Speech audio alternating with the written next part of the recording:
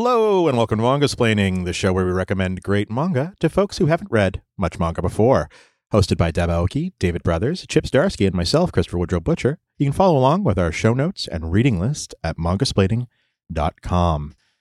This week, I'm hosting. Hey, it's Chris, and we're going to be covering Our Colors by Gengaro Tagame.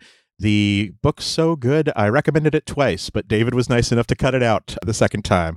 And that episode's already released, so he can't go back and he could splice it in now, I guess. But now I have to. I was covering it and you told on yourself. This is the Bohemian Rhapsody of that. Yeah, that's good. Yeah. Tagame Sensei, we actually covered for the first time this season when we did Massive, gay men who, the manga and gay men and the men who make it, yada, yada, yada, from Fantagraphics. We're covering it this week, and actually just this week, his second collection of erotic material just hit bookstores from Fantagraphics. It's called The Passion of Gengaro Tagame Volume 2.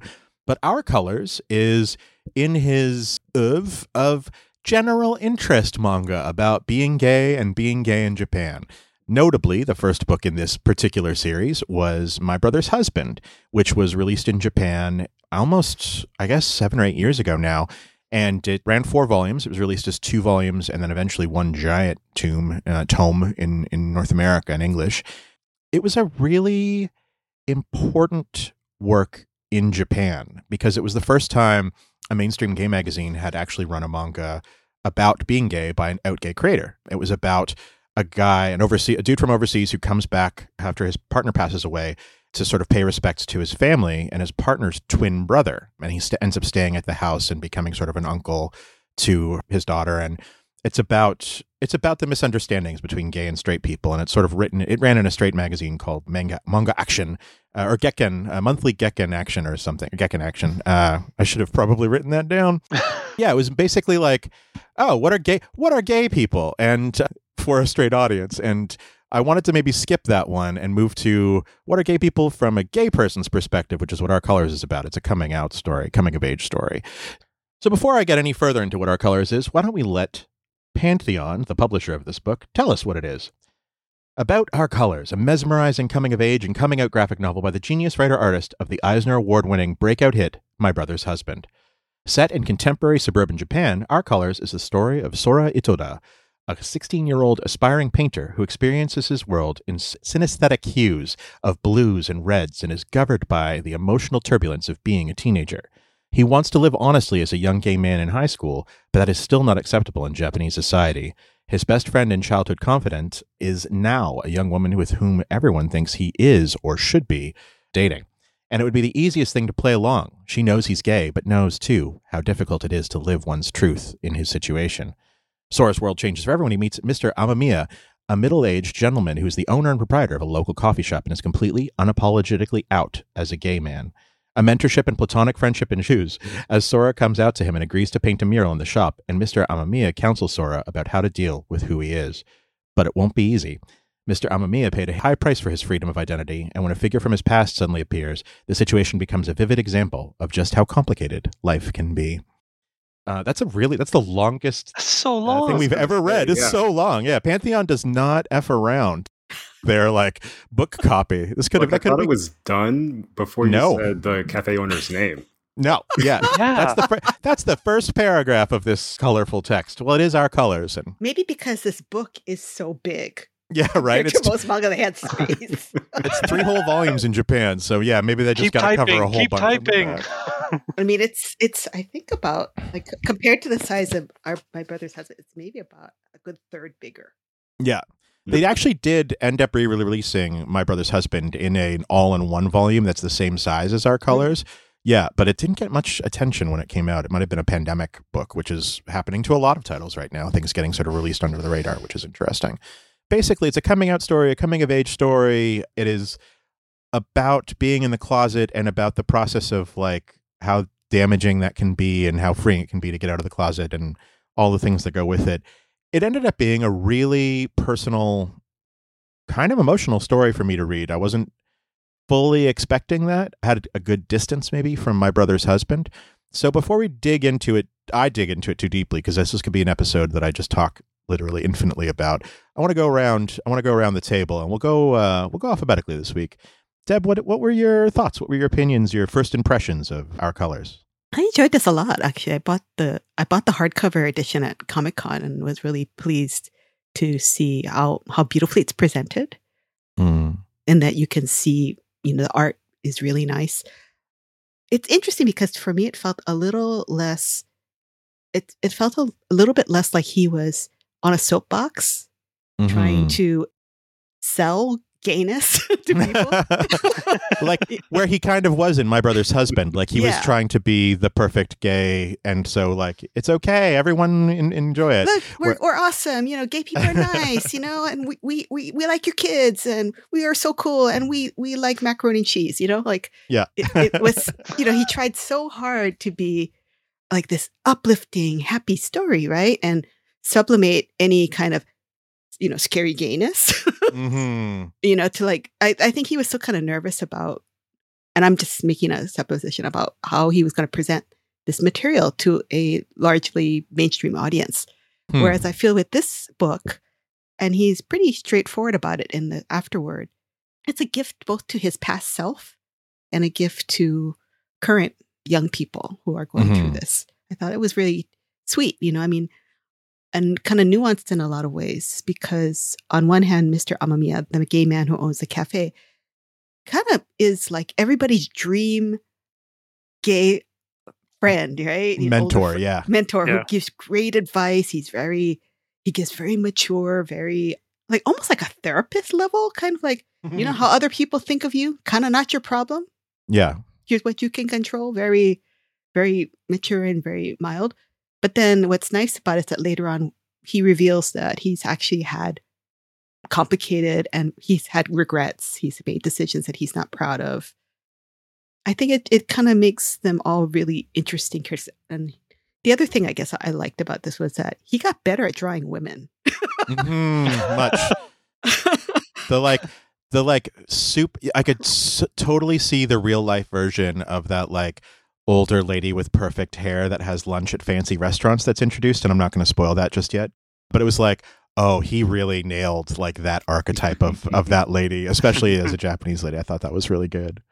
I feel like he just kind of thought this out a little bit more, like what he was trying to accomplish, and he was using the metaphor of art and colors as a storytelling structure. He did a lot of visual metaphors. He used different types of drawing medium like pencil and ink and wash. And it seemed like he was just more confident about what he was trying to say in a certain period of time.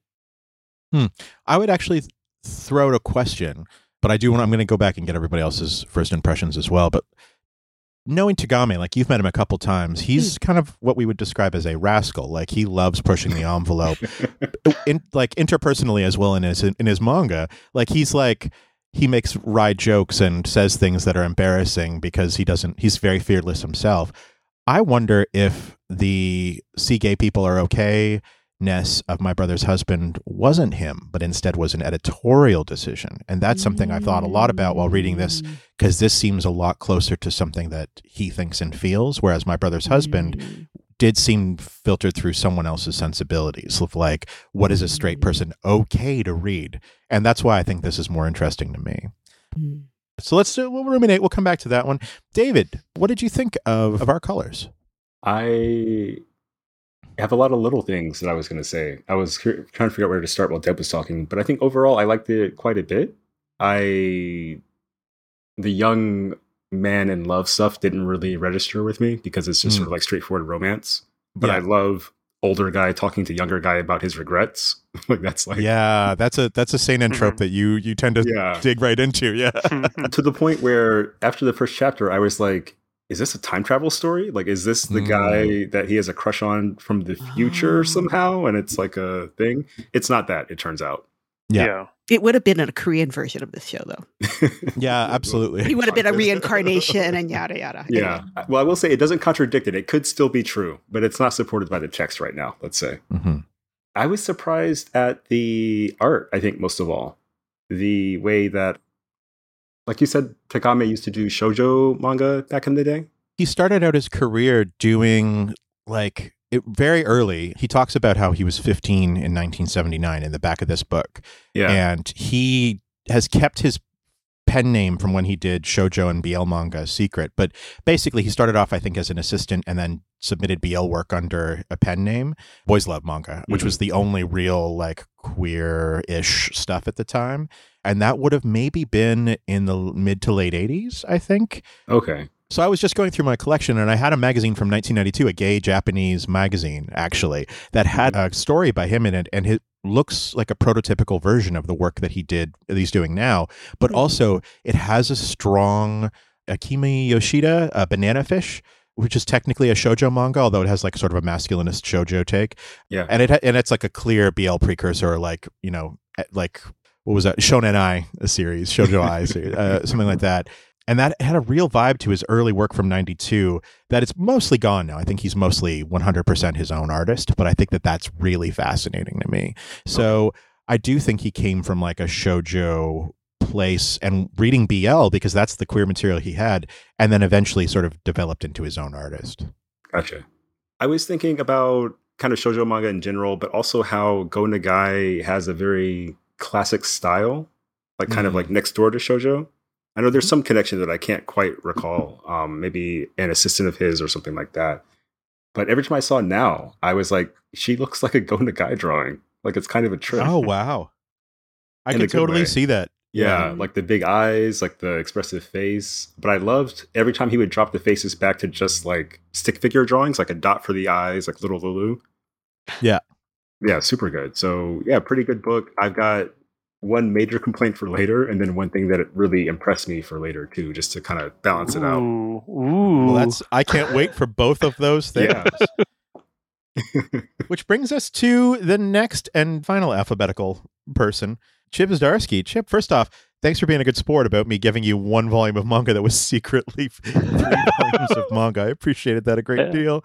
What did you think, bud? It's a good thing I started reading it like a week ago. I was like, I'm just gonna like get this out of the way, and it took me 3 nights. I quite liked it. I've got like weird little nitpicky things with it. Some of it might just be kind of translation, but for me, Mr. Amamiya was the main character. Like seeing him present himself one way, and then kind of have this past that was catching up to him, and it's funny that David thought it might have been a time travel story, because in my head, what it was, my assumption was when he saw Soro lying there, that he was talking to him as if he was his son that he left behind in his marriage. Oh. Yeah. That's so really interesting. Yeah. Keep going, buddy. But yeah, I mean, obviously that didn't turn out to be true. I don't think that harmed the story at all. Me coming up with my own fan fiction while reading the story. Yeah, but he was the most interesting character to me. Yeah, I like the progression of it, their relationship. Yeah, it was super solid. It was a little weird. It took me a little bit to get into the world, because I'm so used to the books that we read on this podcast where being gay is absolutely fine. Yeah. Oh yeah. All the BL tropes, everything is just peachy. Yeah, absolutely. Because the opening scene with like his male classmates going on about how gross like the BL manga or the gay manga that they found was. I'm just like, what? Are they reading the same books that we are? So that weirdly, mentally, it just took me a little bit to kind of catch up to the story and the kind of the reality of the story. And it'll always be hard for me to accept the fact that this guy managed to have a cafe exist for more than 2 weeks with only 2 customers ordering iced teas. That is a very Japanese thing. I know. People are just like, I'm going to follow my dream and open a thing and like rent a dilapidated house for $400 a month and still not quite make rent. Yeah, but I've been to those cafes and they're great. And not to get into it too much, but like I felt like towards the end the hurricane was a little bit contrived, and also just how absolutely fine he was.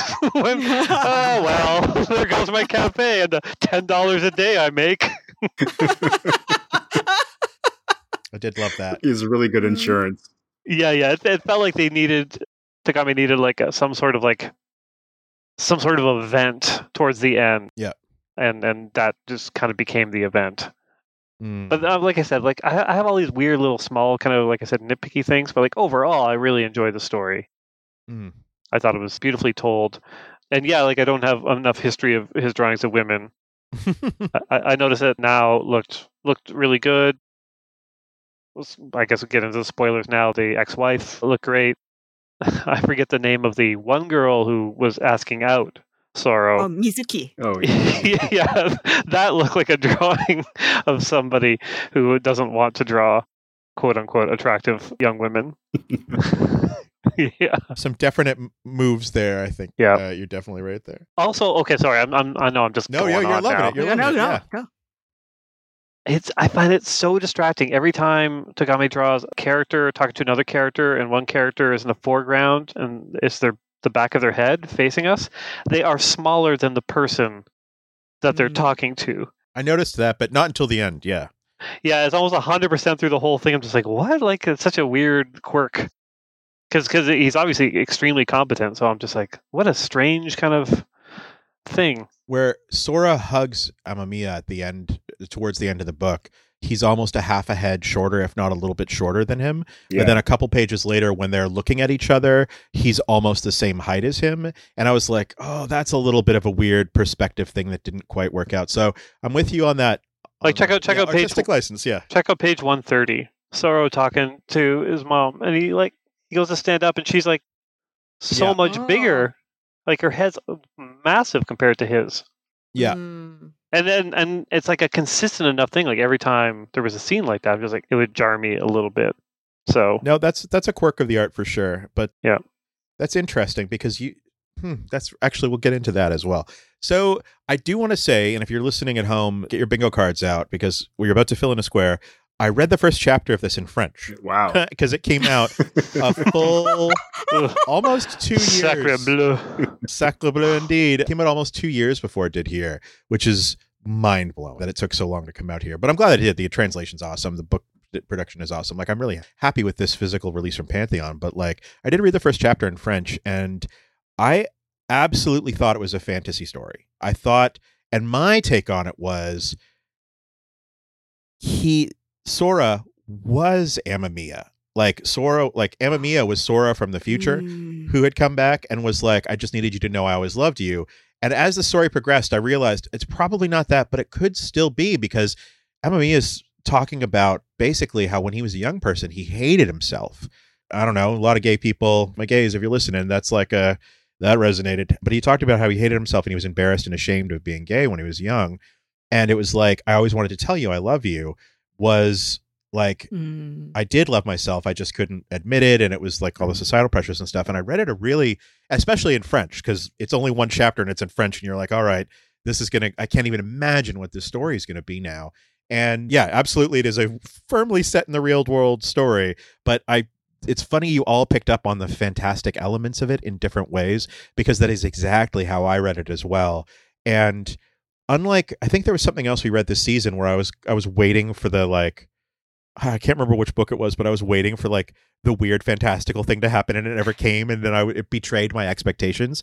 For this one, the less fantastic it could possibly have been, the more I started to like the story, because he just went realer and realer and realer with the emotions, to the point where I actually had to put it down at one point, because there was a sequence where he was talking about some stuff that it was just like, I gotta just take a sec. This is a lot, because it's a lot of the stuff that especially when I was a 16-year-old, that I was dealing with as well. So it was good. It's hard to be any kind of unbiased about this, because I love Takami's work. I'm actually friends with him, and he basically wrote a book that was about my teenage years. Not actually, like, it's obviously about his teenage years, but I thought that was amazing, actually, and that it actually is where I wanted to go next. I want to actually take a step back from this work in particular, and we could talk about this work as an example, but I'm having a hard time being unbiased in talking about this manga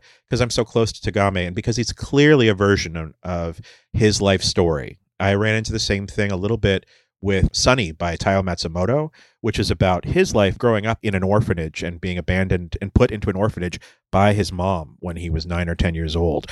Sunny's a really good, very heavy read that I ultimately got past it and, talked it up and was a big fan of that book. But it was like, how do you say this manga that you made about your traumatic life experience isn't good? And luckily, I think it's good. Luckily, I think Our Colors is good. But do you guys find it's actually difficult to talk about or review books like this, where someone is sharing a really deep part of themselves? And David, I'm gonna bring you up here. Yeah. You have been so good at choosing what to share from your life and the writing that you do. I found my copy of Darker Than Blue, and I was like, right. I think your writing is very good. It's very personal. You share bits of your stuff. I actually think it's very good, but also, how could I possibly criticize you sharing such intimate parts of your life? And I think that this is something that, as a critic, I would like to be better about, but I also don't want to go around shitting on people's deep personal life stories. So I would welcome any thoughts you guys have on that, especially as it relates to the book we're talking about. I can do it with friends' work. If I know the person well enough, I can because I can still help them with story structure and voice and pacing and stuff like that. If somebody shows me a work that's deeply personal, something that happened, I can get into it with them. Mm-hmm. But someone I don't know, it becomes very, very tricky. I remember once somebody came to me at a signing and gave me their thesis work, which was a graphic novel. And it was about their own personal experience, but it was about just horrific stuff that happened to them. Yeah, horrific. But I'm looking at them just oh my God, this is just this person has just had this life, but also it was just poorly done. The whole thing was poorly done, and I'm just I don't know. There's nothing I can say to this person. So all I could say was this is beyond my capacity to actually kind of help you with. Yeah. So I apologized and said I basically put the ball back into their court. Yeah, I find that stuff really hard. Yeah. Yeah. But yeah, if there's yeah. I don't know. I mean, we've reviewed books on here before that are clearly personal, but we can still kind of dig in a little bit here and there on issues with, again, pacing, drawing, whatever. I don't think it's impossible, but yeah, it's tricky. Yeah. I think as a critic, I made some friends, made some enemies. These things happen. Yeah, a well-lived life. Yeah. And part of that was figuring out how to talk about works like this, how to talk about personal stuff, and some of it is, the line about oh, it's easier to destroy than to create. Yeah. I actually disagree because destroying something, scare quotes, destroying something is very hard to do effectively. To talk about what it did wrong in a way that the reader will understand, and not just saying this sucks, this sucks. Yeah. Yeah. There's there's a difference between those two. It's disassembling versus destroying, Yeah, it's pulling it apart to. Yeah. Yeah. And say if this book was terrible, say if the drawings were bad, the writing was bad, and it was only about the teen romance. If I were to do a hit piece on it for whatever reason, I probably wouldn't talk about the stuff that was outside of my experience, the coming out as a teen parts, that kind of drama. I wouldn't feel qualified to discuss it. But if the drawings were bad and his eyes were in two different places on his head and his nose was over here, there's always an angle to something, a way to discuss something. Yeah. And the personal aspect does matter, but it just kind of tells me, I don't want to say where I should aim. That makes it just sound really spiteful. It tells me what to pay attention to, Yeah. Yeah. In this book, the thing that clicked for me the most was the old man, young man relationship.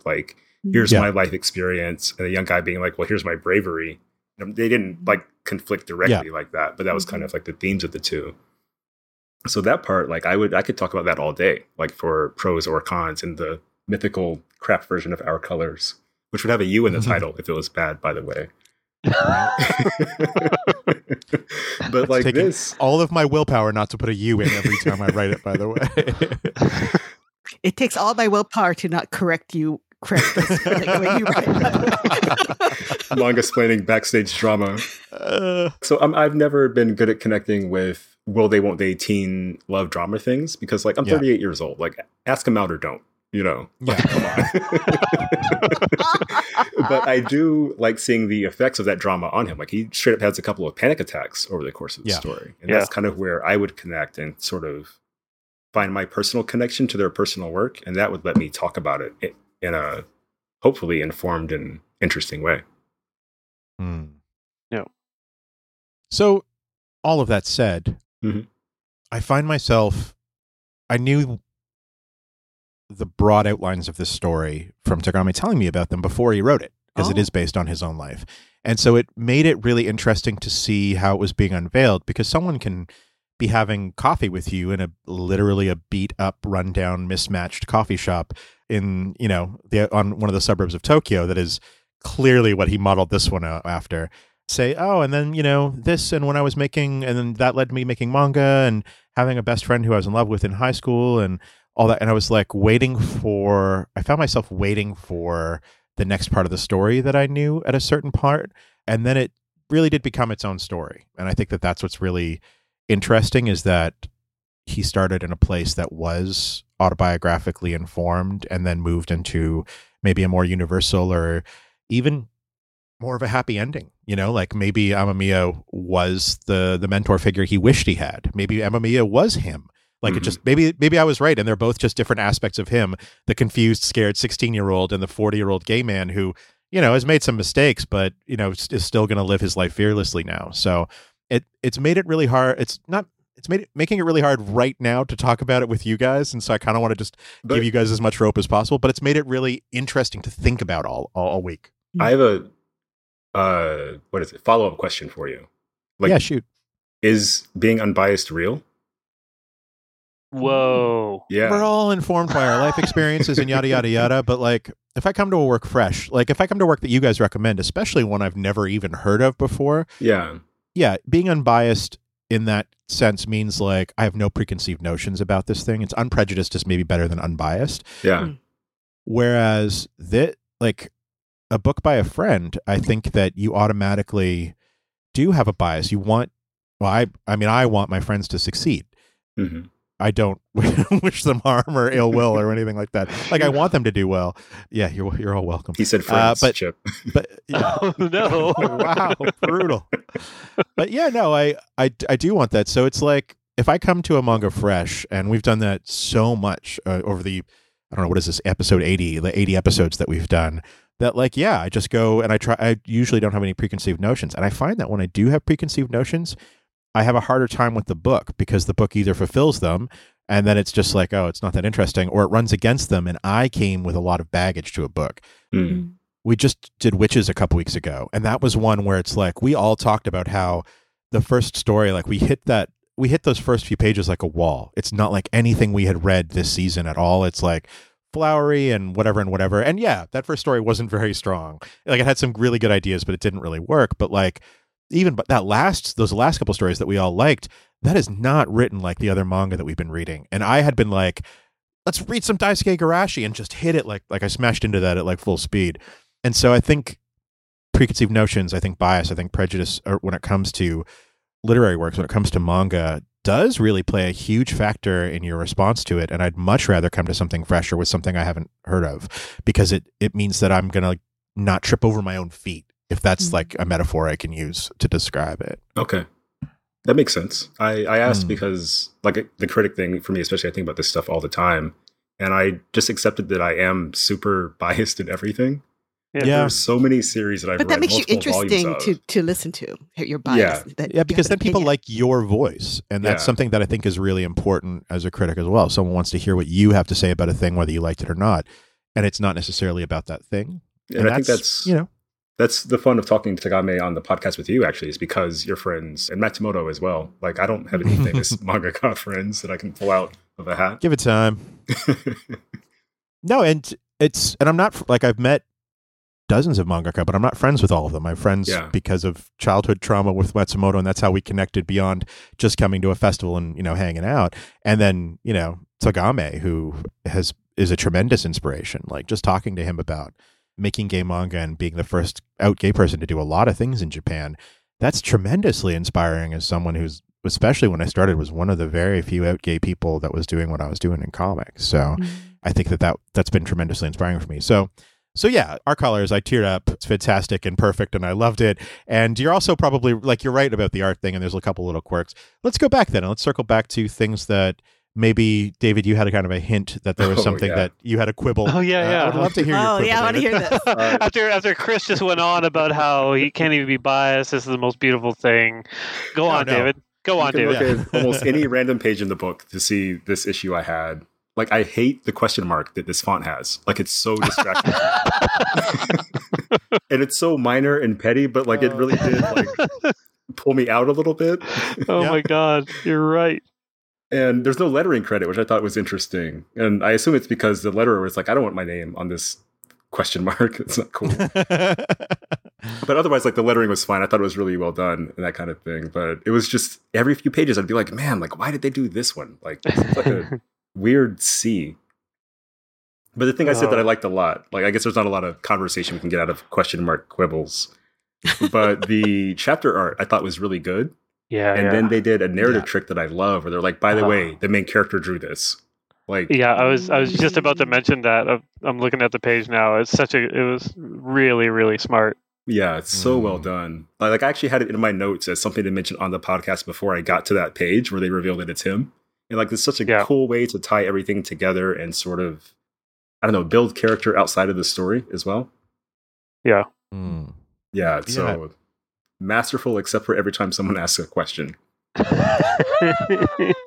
I also I don't know why, because I'm on the page now. I was just looking at it where it reveals it, but also the page just before it where he's thinking about art styles and he's thinking about graffiti, and it's the word graffiti above his head. It made me laugh out loud. Oh my God. That's great. But they did a good job of talking about, like, what it takes to make a mural too. Like, it wasn't just like, I'm an artist, I'm just gonna, like, magically, like, wop, wop, wop, and it's done. Yeah. You know, he's like, oh, we need gesso for this part, we need this, we need that. Like, graffiti takes these tools, painting takes this. Oh, I can just use acrylics. Like, it's so good. It's so funny because, like, during that brief moment, I was just like, oh, it's funny that he managed to get some explainer manga in there into this. Yeah. Just a little bit. I know, I'm confronted with that a little bit right now because the book I'm writing and drawing for Image, Public Domain, it's about, like, people making comics. I'm just like, well, how into the weeds do I get with this? Do I, talk about programs that they have to use or types of ink or brushes? Like, I don't know how much is too much. Like, this was good for me to see because it felt like the right amount. It didn't take me out of the story, but it added to the story, which, like, sometimes, was it Golden Kamuy? Where they talked about, like, how to prepare a squirrel or whatever. I'm like, well, this doesn't help me enjoy the story. Whereas this did. Because it's like, oh, okay, yeah, there's steps and he knows the process. Like, I found that interesting. And I love all right, I'll just leave the masters at their work, like, moment too. Because that's when he's like, I'm done explaining. Like, from mystery. Yeah. That's nice.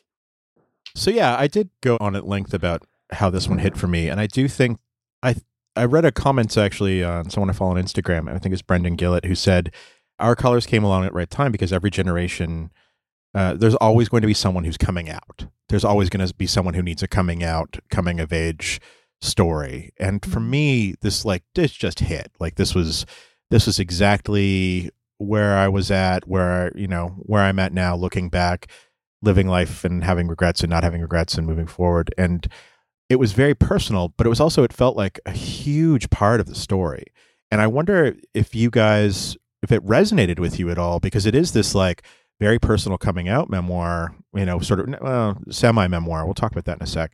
From a gay man talking about his own life, and then, like, that was a huge chunk of the story. Did it resonate with you, or was it just story at that point? Like, how did you feel? Because for me, it was very personal. And I don't think that's obviously how it's going to land for you guys. But did you, like, other than the don't they have the two teenage boys who are like, one has a crush on the other, all of the other stuff there was, like, very much about a gay point of view. I want to hear Deb's answer because I feel like I've been talking a lot this one. Same. Oh, I guess when you were talking, Chris, I had wondered, like, everyone remembers how I got really upset at Journal of My Father because it really hit a lot of my soft spots.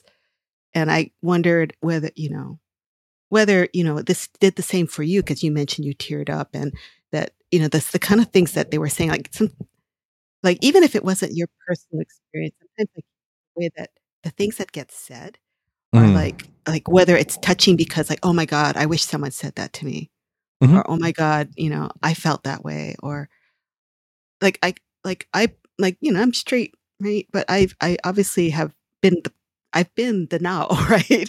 Yeah. I've been the friend who gets pulled aside and said, "Oh, by the way, I'm gay," I've had to give that talk multiple times. And it's kind of interesting because then I kind of took, like, I could relate to a lot of feelings that Nal was having.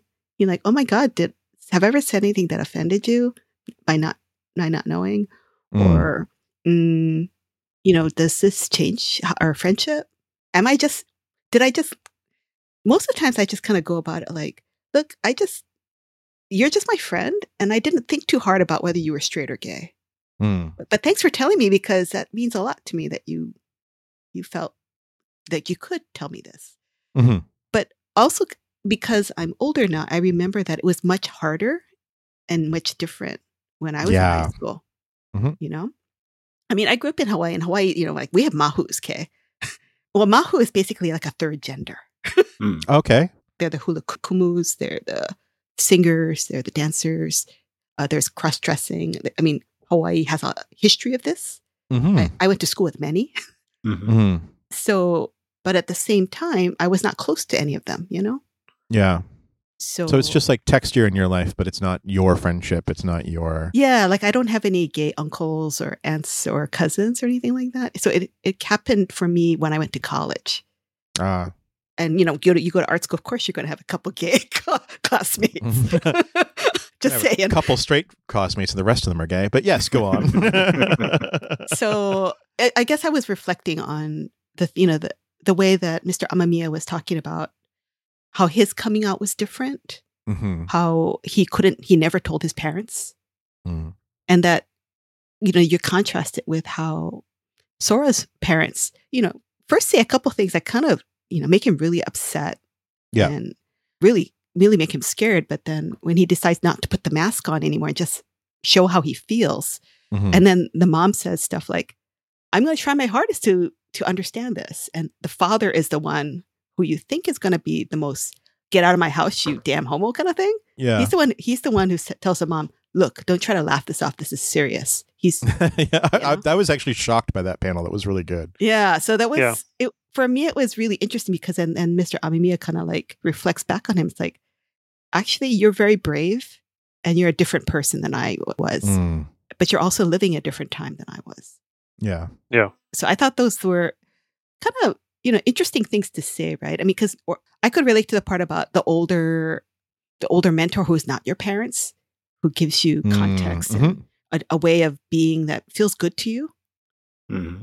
So there were definitely, things that were resonant and emotional for me. But I think because I didn't come from those feelings directly, I think it wasn't quite as emotional. But I could definitely see that for the right person, this is a very emotional and I guess cathartic book, possibly. Yeah. For myself, well, obviously I can't directly relate emotionally to the experience of coming out or a story about coming out. You can get not close, but you can get in the vicinity. It's kind of like if I was reading a story about a parent losing a child, I would never be able to relate to that.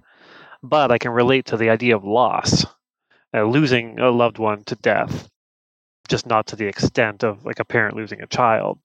So having a secret, having a difficult conversation with someone you love, the catharsis from it, dealing with the fallout of it, I think most of us can kind of relate, at least on that level.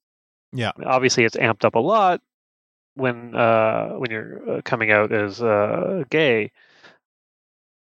But like if the story's well told, you should still be able to relate to it on some level, I think. And obviously this is really well done.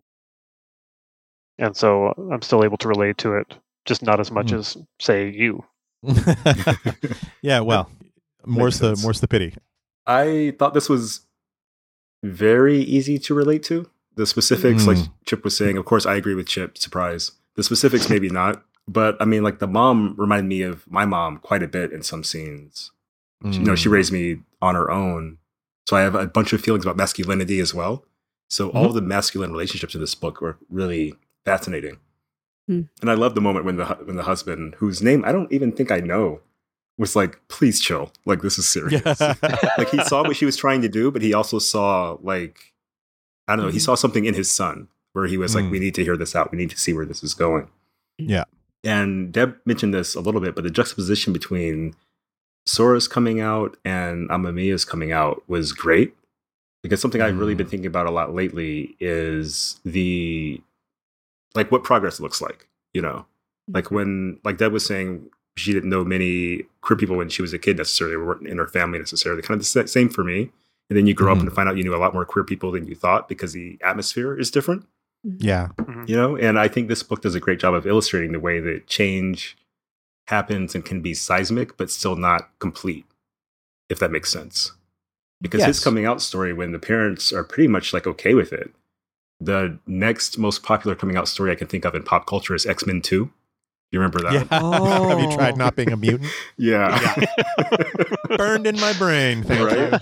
All of us. Wow, really?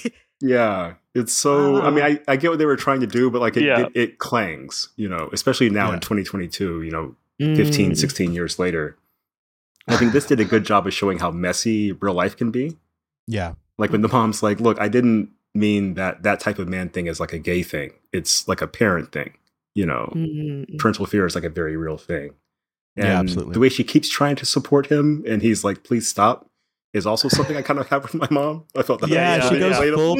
She goes full P flag mom there, and it's just like, I'm going to march in the parade, and he's like, I don't even want to march in the parade. That was like, that felt really real in a way that I totally loved it, actually. So that's, yeah. But the most relatable thing, I think, and maybe the most universal thing accordingly, was the mask that he wears that comes on at certain points, and it comes on like a shot. Like it's when it's on, it's for protection. Like that's super relatable to me. Yeah. Speaking as a guy with like a relatively flat affect and a blank face sometimes. Well, it's context switching, right? Yeah. And it's like, I don't know, this is a really lame example, but my mom worked at the university at Hawaii, and I could tell when she was talking to someone from the mainland and when she was talking to someone from the Hawaii. Oh, yeah. Her voice would change. Yeah. I used to date a girl when I lived overseas. She was from the UK, but when we hung out, she spoke American, the accent. But when she would call her parents, it was like full on, like London, wherever she was from. It was high school. That kind of stuff always trips me out, and it adds a lot of texture to this book, I think. We're driving. I was maybe 17 or 18. I was driving with my friend Isaac, and we're just going, and I'm just me. Some young dude, I don't know, maybe 20, was like hitchhiking, and we're like, let's just, pull over and give him a ride. Why not? Because we're not doing anything. We're teenagers with nothing to do. Yeah. So we're like, hey, where are you going? And he's like, oh, I'm just going to whatever. I'm like, yeah, no problem. We're going in that direction kind of anyway. It's not a big deal. And I full on code switched into being a like hockey bro, actually. It was all learned behavior from like watching like my parents and like siblings and stuff. And he's like, oh, thanks. It was good meeting you guys. And gets out of the car. And my buddy's like, what the hell was that? And I'm like, yeah, I could just turn that on at any point because sometimes you have to for self-preservation. Yeah. And it blew him away. And then when I met Andrew, he introduced me to the concept of Polari, which is the switching the other way and going super friggin' gay. Like what? Polari is like a gay dialect. I'll put like a link in the show notes. But yeah, you get little bits and pieces of it. But it's like British rhyming slang meets like sex worker dialogue meets like all these different kinds of things that have become a dialect that's like an under dialect that only it's almost like thieves' cant in Dungeons and Dragons if you're a nerd. It's kind of exactly like that. Yeah, if you're intersectionally nerdy like me, thieves' cant is Polari. It's like you're either a thief or you're gay, and it's like that kind of dialect. It's fascinating, and it's like a whole gay sub language that has kind of started to come into the mainstream. It got like a lot of the language around like queer, black, like drag kind of language as well incorporates some of that, but that's its own thing that comes from its own backgrounds and histories as well. Like it's fascinating how we use language and how we code switch, how we appear to different people. I thought the mask, the first time it happened was like maybe a little trite. I was like, oh, you put on your like emotionless mask, but then the way it's used throughout the book, and then when he's about to put on the mask and then doesn't use it at the end, and it's like, oh, that was a payoff for that, actually. Yeah, that was really good. Crazy if this was an anime. Like, the music would be so good. Yeah. It would be dun, dun, dun, dun. Oh, it'd be like old school, like Robotech or something. But yeah, absolutely. On the Polari front, that comes up during the Grant Morrison, Richard Case Doom Patrol. Danny the Street speaks Polari. Yeah. Oh, really? Yeah, that's where I first heard about it. People could not I had never heard this term before today. Yeah. Yeah. That's how hella straight I am, I guess. Back to college for you. Yeah. Maybe I'll intersperse Polari with my short excerpts in French for future episodes. I'm just imagining you comparing like Thieves' Cant and Polari makes me wonder, are gay thieves unintelligible? Is that what this is? Yeah, it's like a subset of a subset of a subset. And if they're from Scotland, even worse. Yeah, man. Right? Oh my God. Chris, what was your favorite part of this book? I'm curious. Like, not necessarily the most emotional, but the one where you're like, man, like he nailed this. I felt seen in this book. That I wasn't expecting that. I guess we're being real.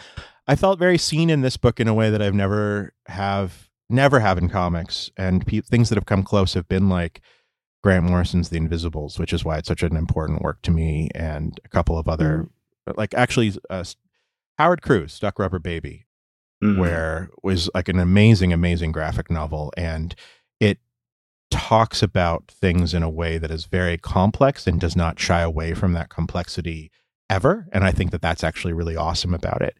But yeah, this one I was like, oh, this is me. Oh, this is me. And oh, this is me now. And oh, like, it's weird. It's weird to see yourself in media. And like, I have literally seen myself in media. Like, I am a character in many comic books, as is Chip, as is Deb, actually. David, I don't know if someone has slipped you. Yeah, right? But like, it's got to happen. This is the most me. And it's weird. And it's super weird. Like walking down a hall of mirrors almost. He kept saying things that I either said at the time or I have said recently in therapy, and it was like, what the f***? Like, sorry, I'm trying not to swear this episode. It was weird, but it was good. Like, it was like, I'm not the only person who has ever felt the way that I felt about anything, and that's something that is a very freeing thought that has come to me recently.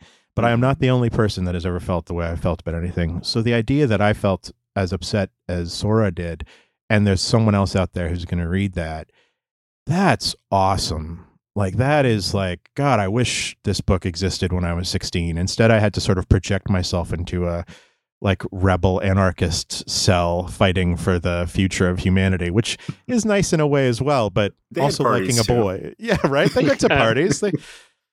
All tough. It was good. So yeah, that was the best part of this for me. The second best part of it was like, God, it did become Amamiya's story, Mr. Amamiya's story, about a halfway through. And I think Tagame realized that, like, yeah, if you want a manga to succeed, you write it about people who are 16 and trying to find their, like 16 to like 18, trying to find their way in the world. That's manga.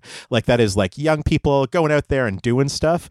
And halfway through, he's like, nah, man, this is about me. This is about like an older gay generation, and like his story is going to resolve itself. He's got 40 years until he gets to Amamiya's age to figure out who he's going to be and what he's going to do. And he still has like Amamiya in part great advice, even if he's only just, you find out all the great advice he's offering, like Deb mentioned, he's only just started living that advice very recently. And I think that that's awesome as well. Like, the biggest thing is, the best thing about it is like, it's never too late to actually live a good, honest life and be yourself. Like, whether you're 16 and figuring that shit out, or whether you're in your 40s and figuring that shit out, that's like the message of this book that I took away from it. Like, yeah, live a live a real life. Who gives a fuck what other people think? Just try and be good and try and do your own thing. And I think that that's awesome. That is a book that exists for young gay people is good. I could keep going, but I do want to say, like, compared to other books that have been held up as being, positive and a must-have in your library collection, like Genderqueer, which we talked about before. This has almost zero problematic nudity, sexual contact, or it's very, very PG-13 at most. Yeah, even more so than My Brother's Husband, which has that remarkable shower shot where you don't really see anything, but it's still just like Tagame was getting bored and wanted to draw a very handsome, burly man in a shower. We'll put that in the show notes, guys. Don't worry about that. But I want to go back then. The one thing that when I read it, I laughed out loud because I was like, oh, here we go. This is the review line. What did you think about the kiss? Man, I spent the whole book hoping it wasn't going to happen, and then it did, and I got it. Yeah. Yeah. I was like, this good. Is fine. Like Chip, Deb, what did you think before I get too deep? Once I realized what the story was about, I didn't think there was going to be a kiss. Yeah. Like when they first meet, I'm like, oh, is this going to be like kind of a will they, won't they romance between them in a way? And then that thought left my head. So when it actually did happen at the end, I was kind of taken aback a little bit, but in a nice way, because I think it really worked for the story. It was a very sweet, tender moment. Mm-hmm. It was like kind of a weird bit of closure for Mr. Amamiya. Mm-hmm. Yeah. I thought it was super sweet. Deb, did you have a thought on it, or did it just? I guess I was worried about it too. I call it bunny drop syndrome. Yeah, and they did address that in the text like 3 or 4 times. Like, is there anything untoward happening here? And they're just like, no, and that's gross that you would ask, actually.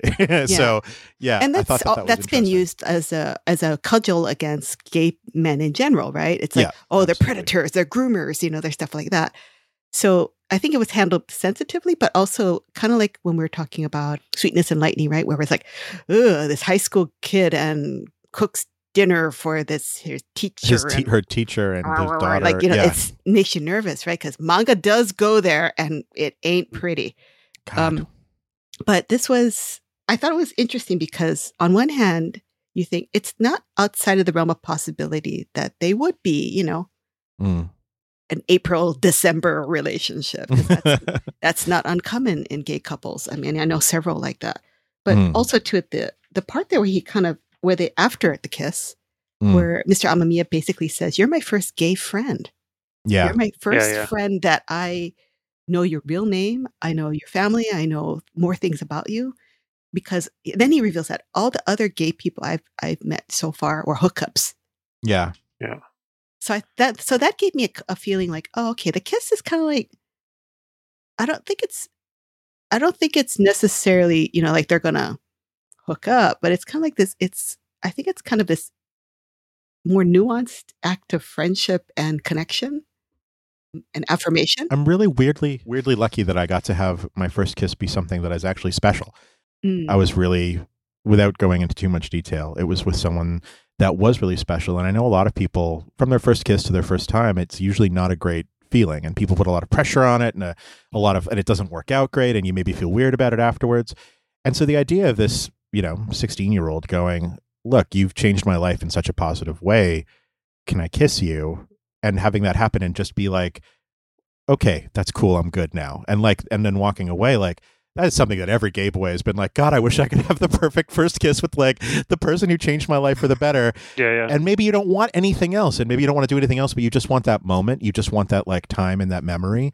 And it really, really felt good and real, but also I'm part of the problem. If you're going to find a problem with this, I am obviously part of the problem. I'm the gay guy who's like, yeah, that was fine. So I am really curious because it's the world has gotten insane about like any kind of gender expression, and especially in books, especially in something that could be considered for young people, that like I wasn't sure how this is going to land, but I'm happy to hear our panel of, intelligent people are all like, yeah, it worked for the story and it was a nice moment. And then it wasn't gross and it ended firmly and they didn't, get together afterwards. Yeah, that's great. Would it have been to its detriment if that kiss didn't happen? the story would not feel as satisfying as it. I think it would have been as good to me because the kiss came out of nowhere, which was also a reason why I think I was surprised initially. Yeah, but it added it's like a narrative not black hole. That sounds bad. It's a super dense narrative moment. Because there's all these things coming to the fore. Amamiya finally getting to kiss a person he never told he loved.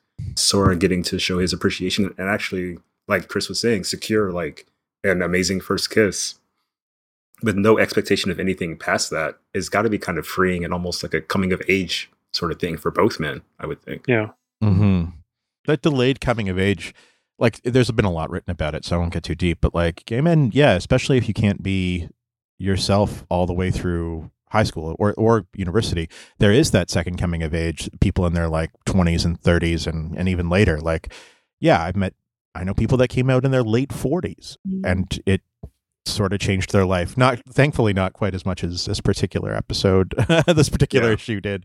But it's a for real thing. So finding that kind of closure in that moment, I could see how people could be squicked out by it. But I can also I think it was pretty well handled, but also I don't necessarily know that I'm the best arbiter on that one. So thanks, guys. But I think also being straight and talking about this for a podcast made me, even though I did pause, I had to keep thinking about it because I knew it was going to come up.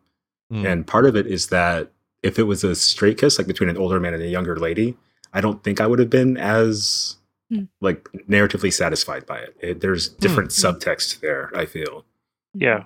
And, dating is hard enough as a straight dude, in my experience, that I can't imagine doing it with essentially handcuffs on with what you can say, can't say, who you can be seen with, who you can touch. And so it just made sense at that moment that, this is actually, the last gift they're going to give each other, Yeah. Very poetic rather than, sexy. I liked it as the previous gift, which was sexy, which was Soro's crush giving him that pinup poster. Yeah, I thought you'd like this. Yeah, it was just I love that scene also because it was what's the phrase, the roosters come home to roost, he named the actress. This is him with the mask on giving him the name, and then his friend just being oh yeah, I'm gonna do this for him, this is gonna be great.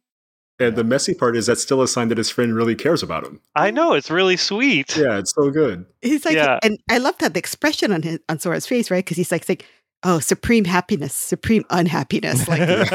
There's and so here's a weird thing. This is a weird tangent, but there's something quite queer about straight dude giving another straight dude an image to pleasure himself too. Yes. Yeah. Actually, it's and this is a thing that I always had with. I'll just say it. I shared a studio with Cameron Stewart, who obviously is persona non grata for good reasons. But he would always just do these sexy pinup drawings and post it online, and all these dudes telling him how sexy they were. And I'm just oh, okay, I get it. You're drawing these images of women to get gentlemen off.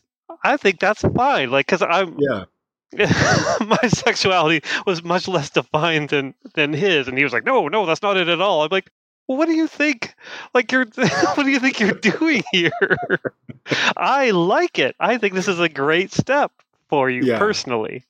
So this scene is just I just love that idea. Just the teen straight boy just being here you go, man. This sexy lady for you. Go do with it as you will. Thumbs up. I think it's wonderful in our culture. It's super. It was common when I was a kid. There's the whole oh, we found a bunch of Playboys. Do you want one? And it's well, from the trash can. What am I? I don't know. I feel I've probably told the story before, but one of my funniest, weirdest, queerest high school memories was me and a buddy. My buddy, he moved away. And then he came back for a visit, and we were in his bedroom, and he brought with him some magazines that very much his and my thing. I believe the magazines were called 40 Plus and 50 Plus. Nice. I think you know exactly. And we were just we were in bed, we're just reading them, oh man, these are great. Yeah, I'm oh man, I'm just so so ready to just, go to town. He's like, yeah. What if we just did it? I'm like, yeah, okay, all right. But like on the floor on either side of the bed, so we didn't see each other. We could hear everything going on as we just like. This is insane. There's some things about how guys relate and hang out with each other that I just have a hard time understanding. Is that one of them? Yeah. Well, no, it's kind of like I had guy friends who would like cut each other's hair, right? They would get together and they would do barber sessions with each other.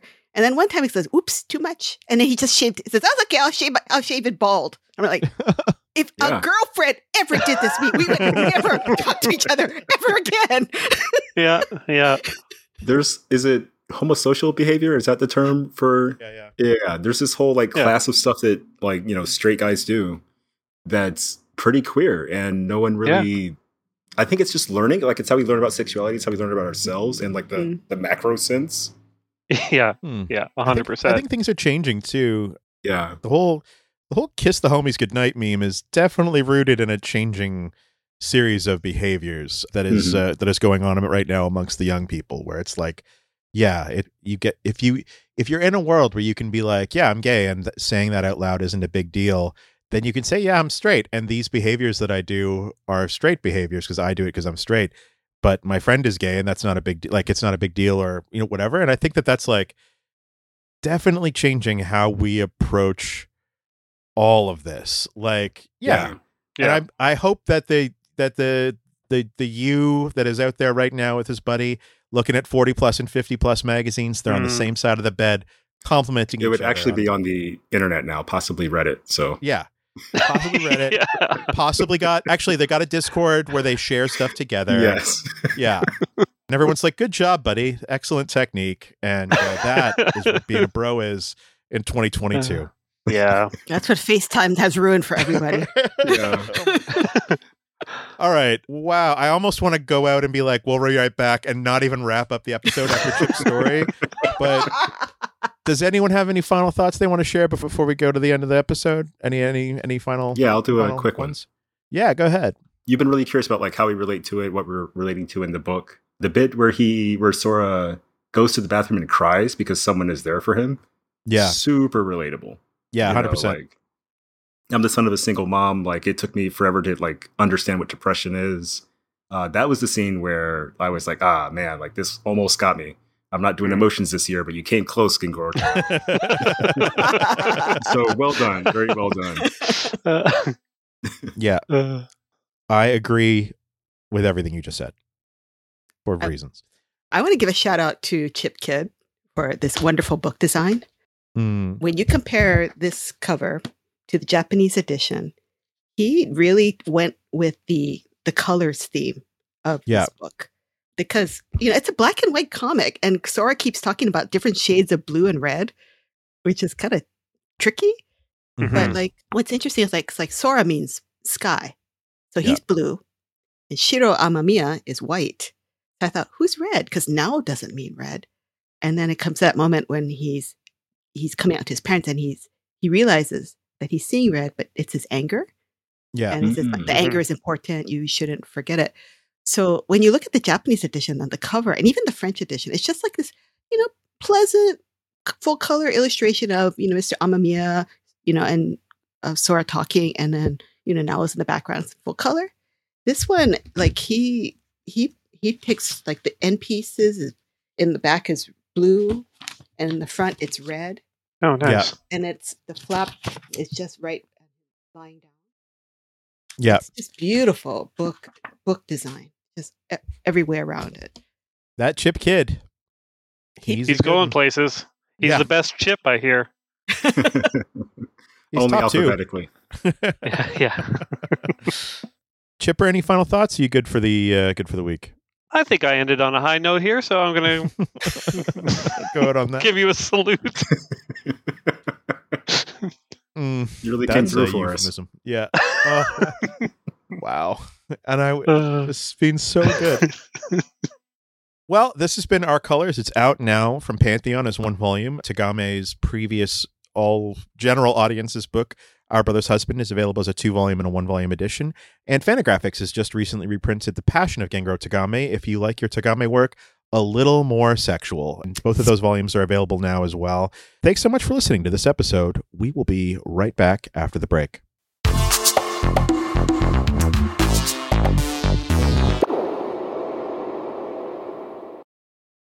And we're back. Hopefully that break was lucrative, but also short, because who likes commercials? I like. Right? I mean, we like our wallets like commercials. Thank you for listening to the podcast so much. You're paying all of our rents. All right.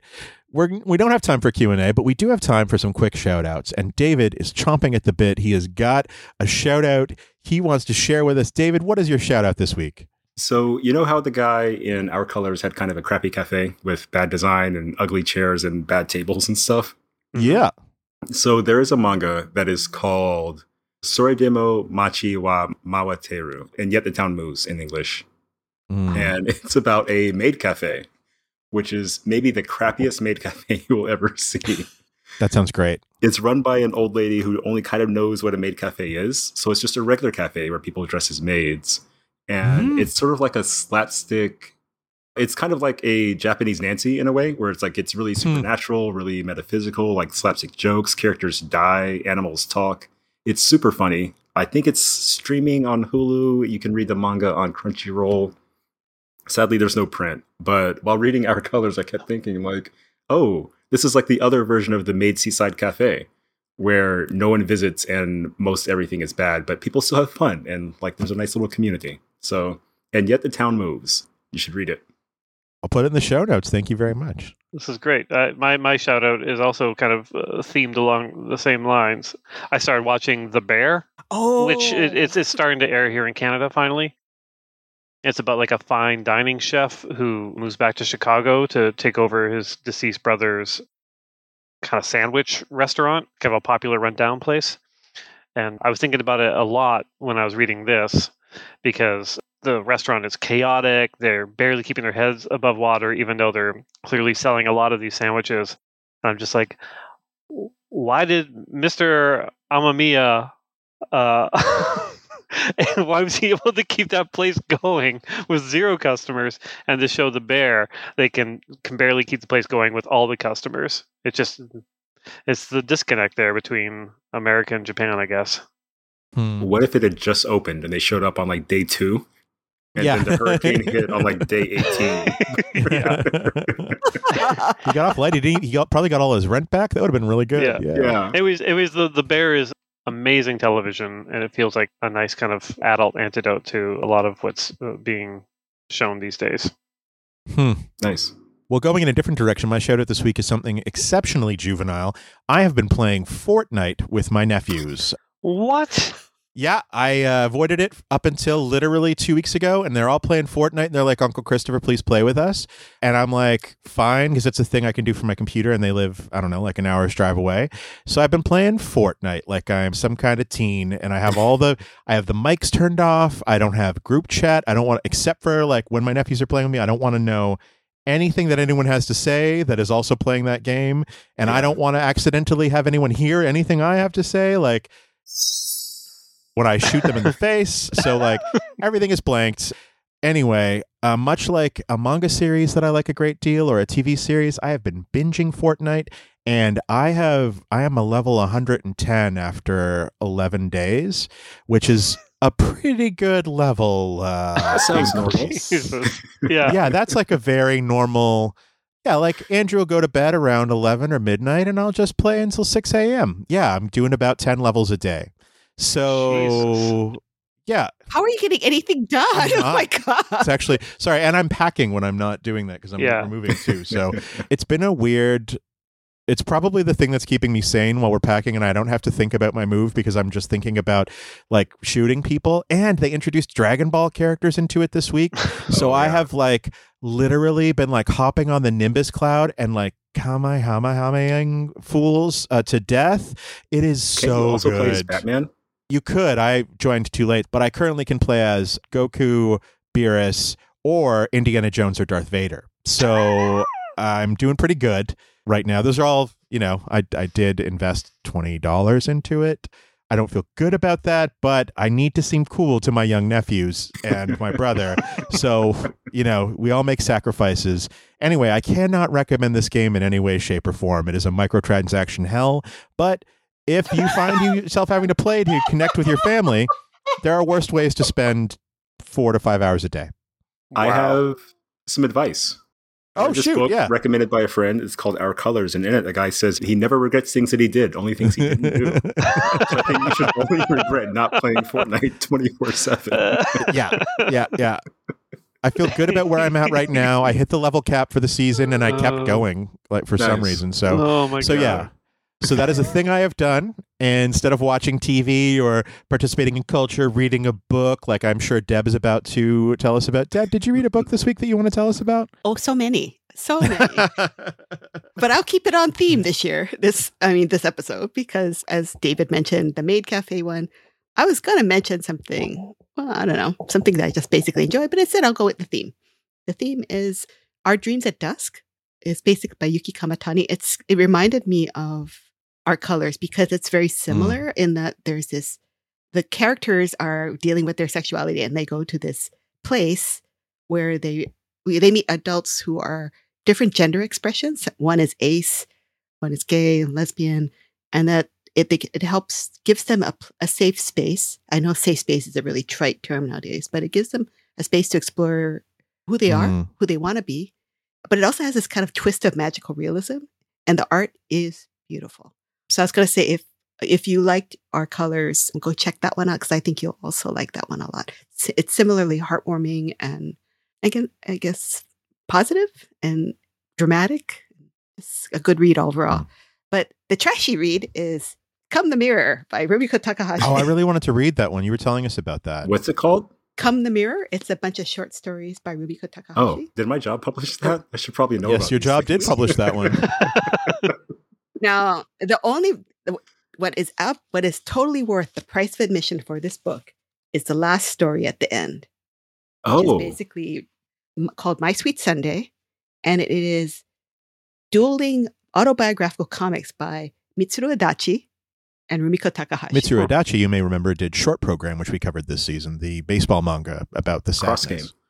Cross Game. Sorry, thank you. Oh, they each did like three-page chapters at a time, going from their childhood, their high school, they're learning how to be a manga artist. She meets Ryoichi Ikegami, who did the Spider-Man. Oh, wow. And then how she goes and learns from Kazuo Koike and how they met each other and how she used to be an assistant for Kazuo Umezu. Here's that scene where she meets Ikegami Sensei. She's like, oh my God, he's Anyway, it is fabulous. And it just kind of ends with them at a shabu shabu restaurant eating on Shonen Sunday's dime saying, give me more meat. Nice. I like it. That's super nice. It's fabulous. That's worth the price of the whole book. I love we all had themed shout-outs this time. Yeah, that was really good. Yeah, good job. In the interests of following up all of your shout-outs, the first Maid Cafe Andrew and I went to, what was the only Maid Cafe I've ever been to, was in Akihabara in 2007, and they sat us, and they sent over the only lady who spoke a little bit of English to do the whole Maid Cafe thing, and we didn't know any of the songs because we didn't grow up, we weren't little kids in Japan, so we didn't know any of the songs. We didn't know anything that was going on. And finally she's like, are you brothers? And we're like, yes, actually, because she couldn't conceive that two gay dudes would be in a Maid Cafe. It was the most delightful thing. And we still do more delicious. Like they point and they do like a magical spell to make the food that you order more delicious by doing a whole song and dance routine and hitting it with a magic wand. So we still do more delicious. Usually we put salt and pepper on something or spray ketchup on it, which was also part of the Maid Cafe experience. Wow. Which was delightful. So you made me remember that. It's in my heart forever, and I'm never going back to a Maid Cafe as long as I live. It's not for me. You and your brother. Yeah, me and my brother. Yeah. Who very close family. Yeah. Very, very close family. So close. Wasn't that the other Tagami book, My Husband/Brother? My Husband/Brother. I don't think that one's been released in English, actually. That's one of his shorter works. All right. Oh, man. I got to email him that one. Yeah, maybe we'll, maybe. All right, so this has been an episode of Mogsplaining. Thank you so much for listening. We'll be back next week with Kowloon Generic Romance. Stay tuned.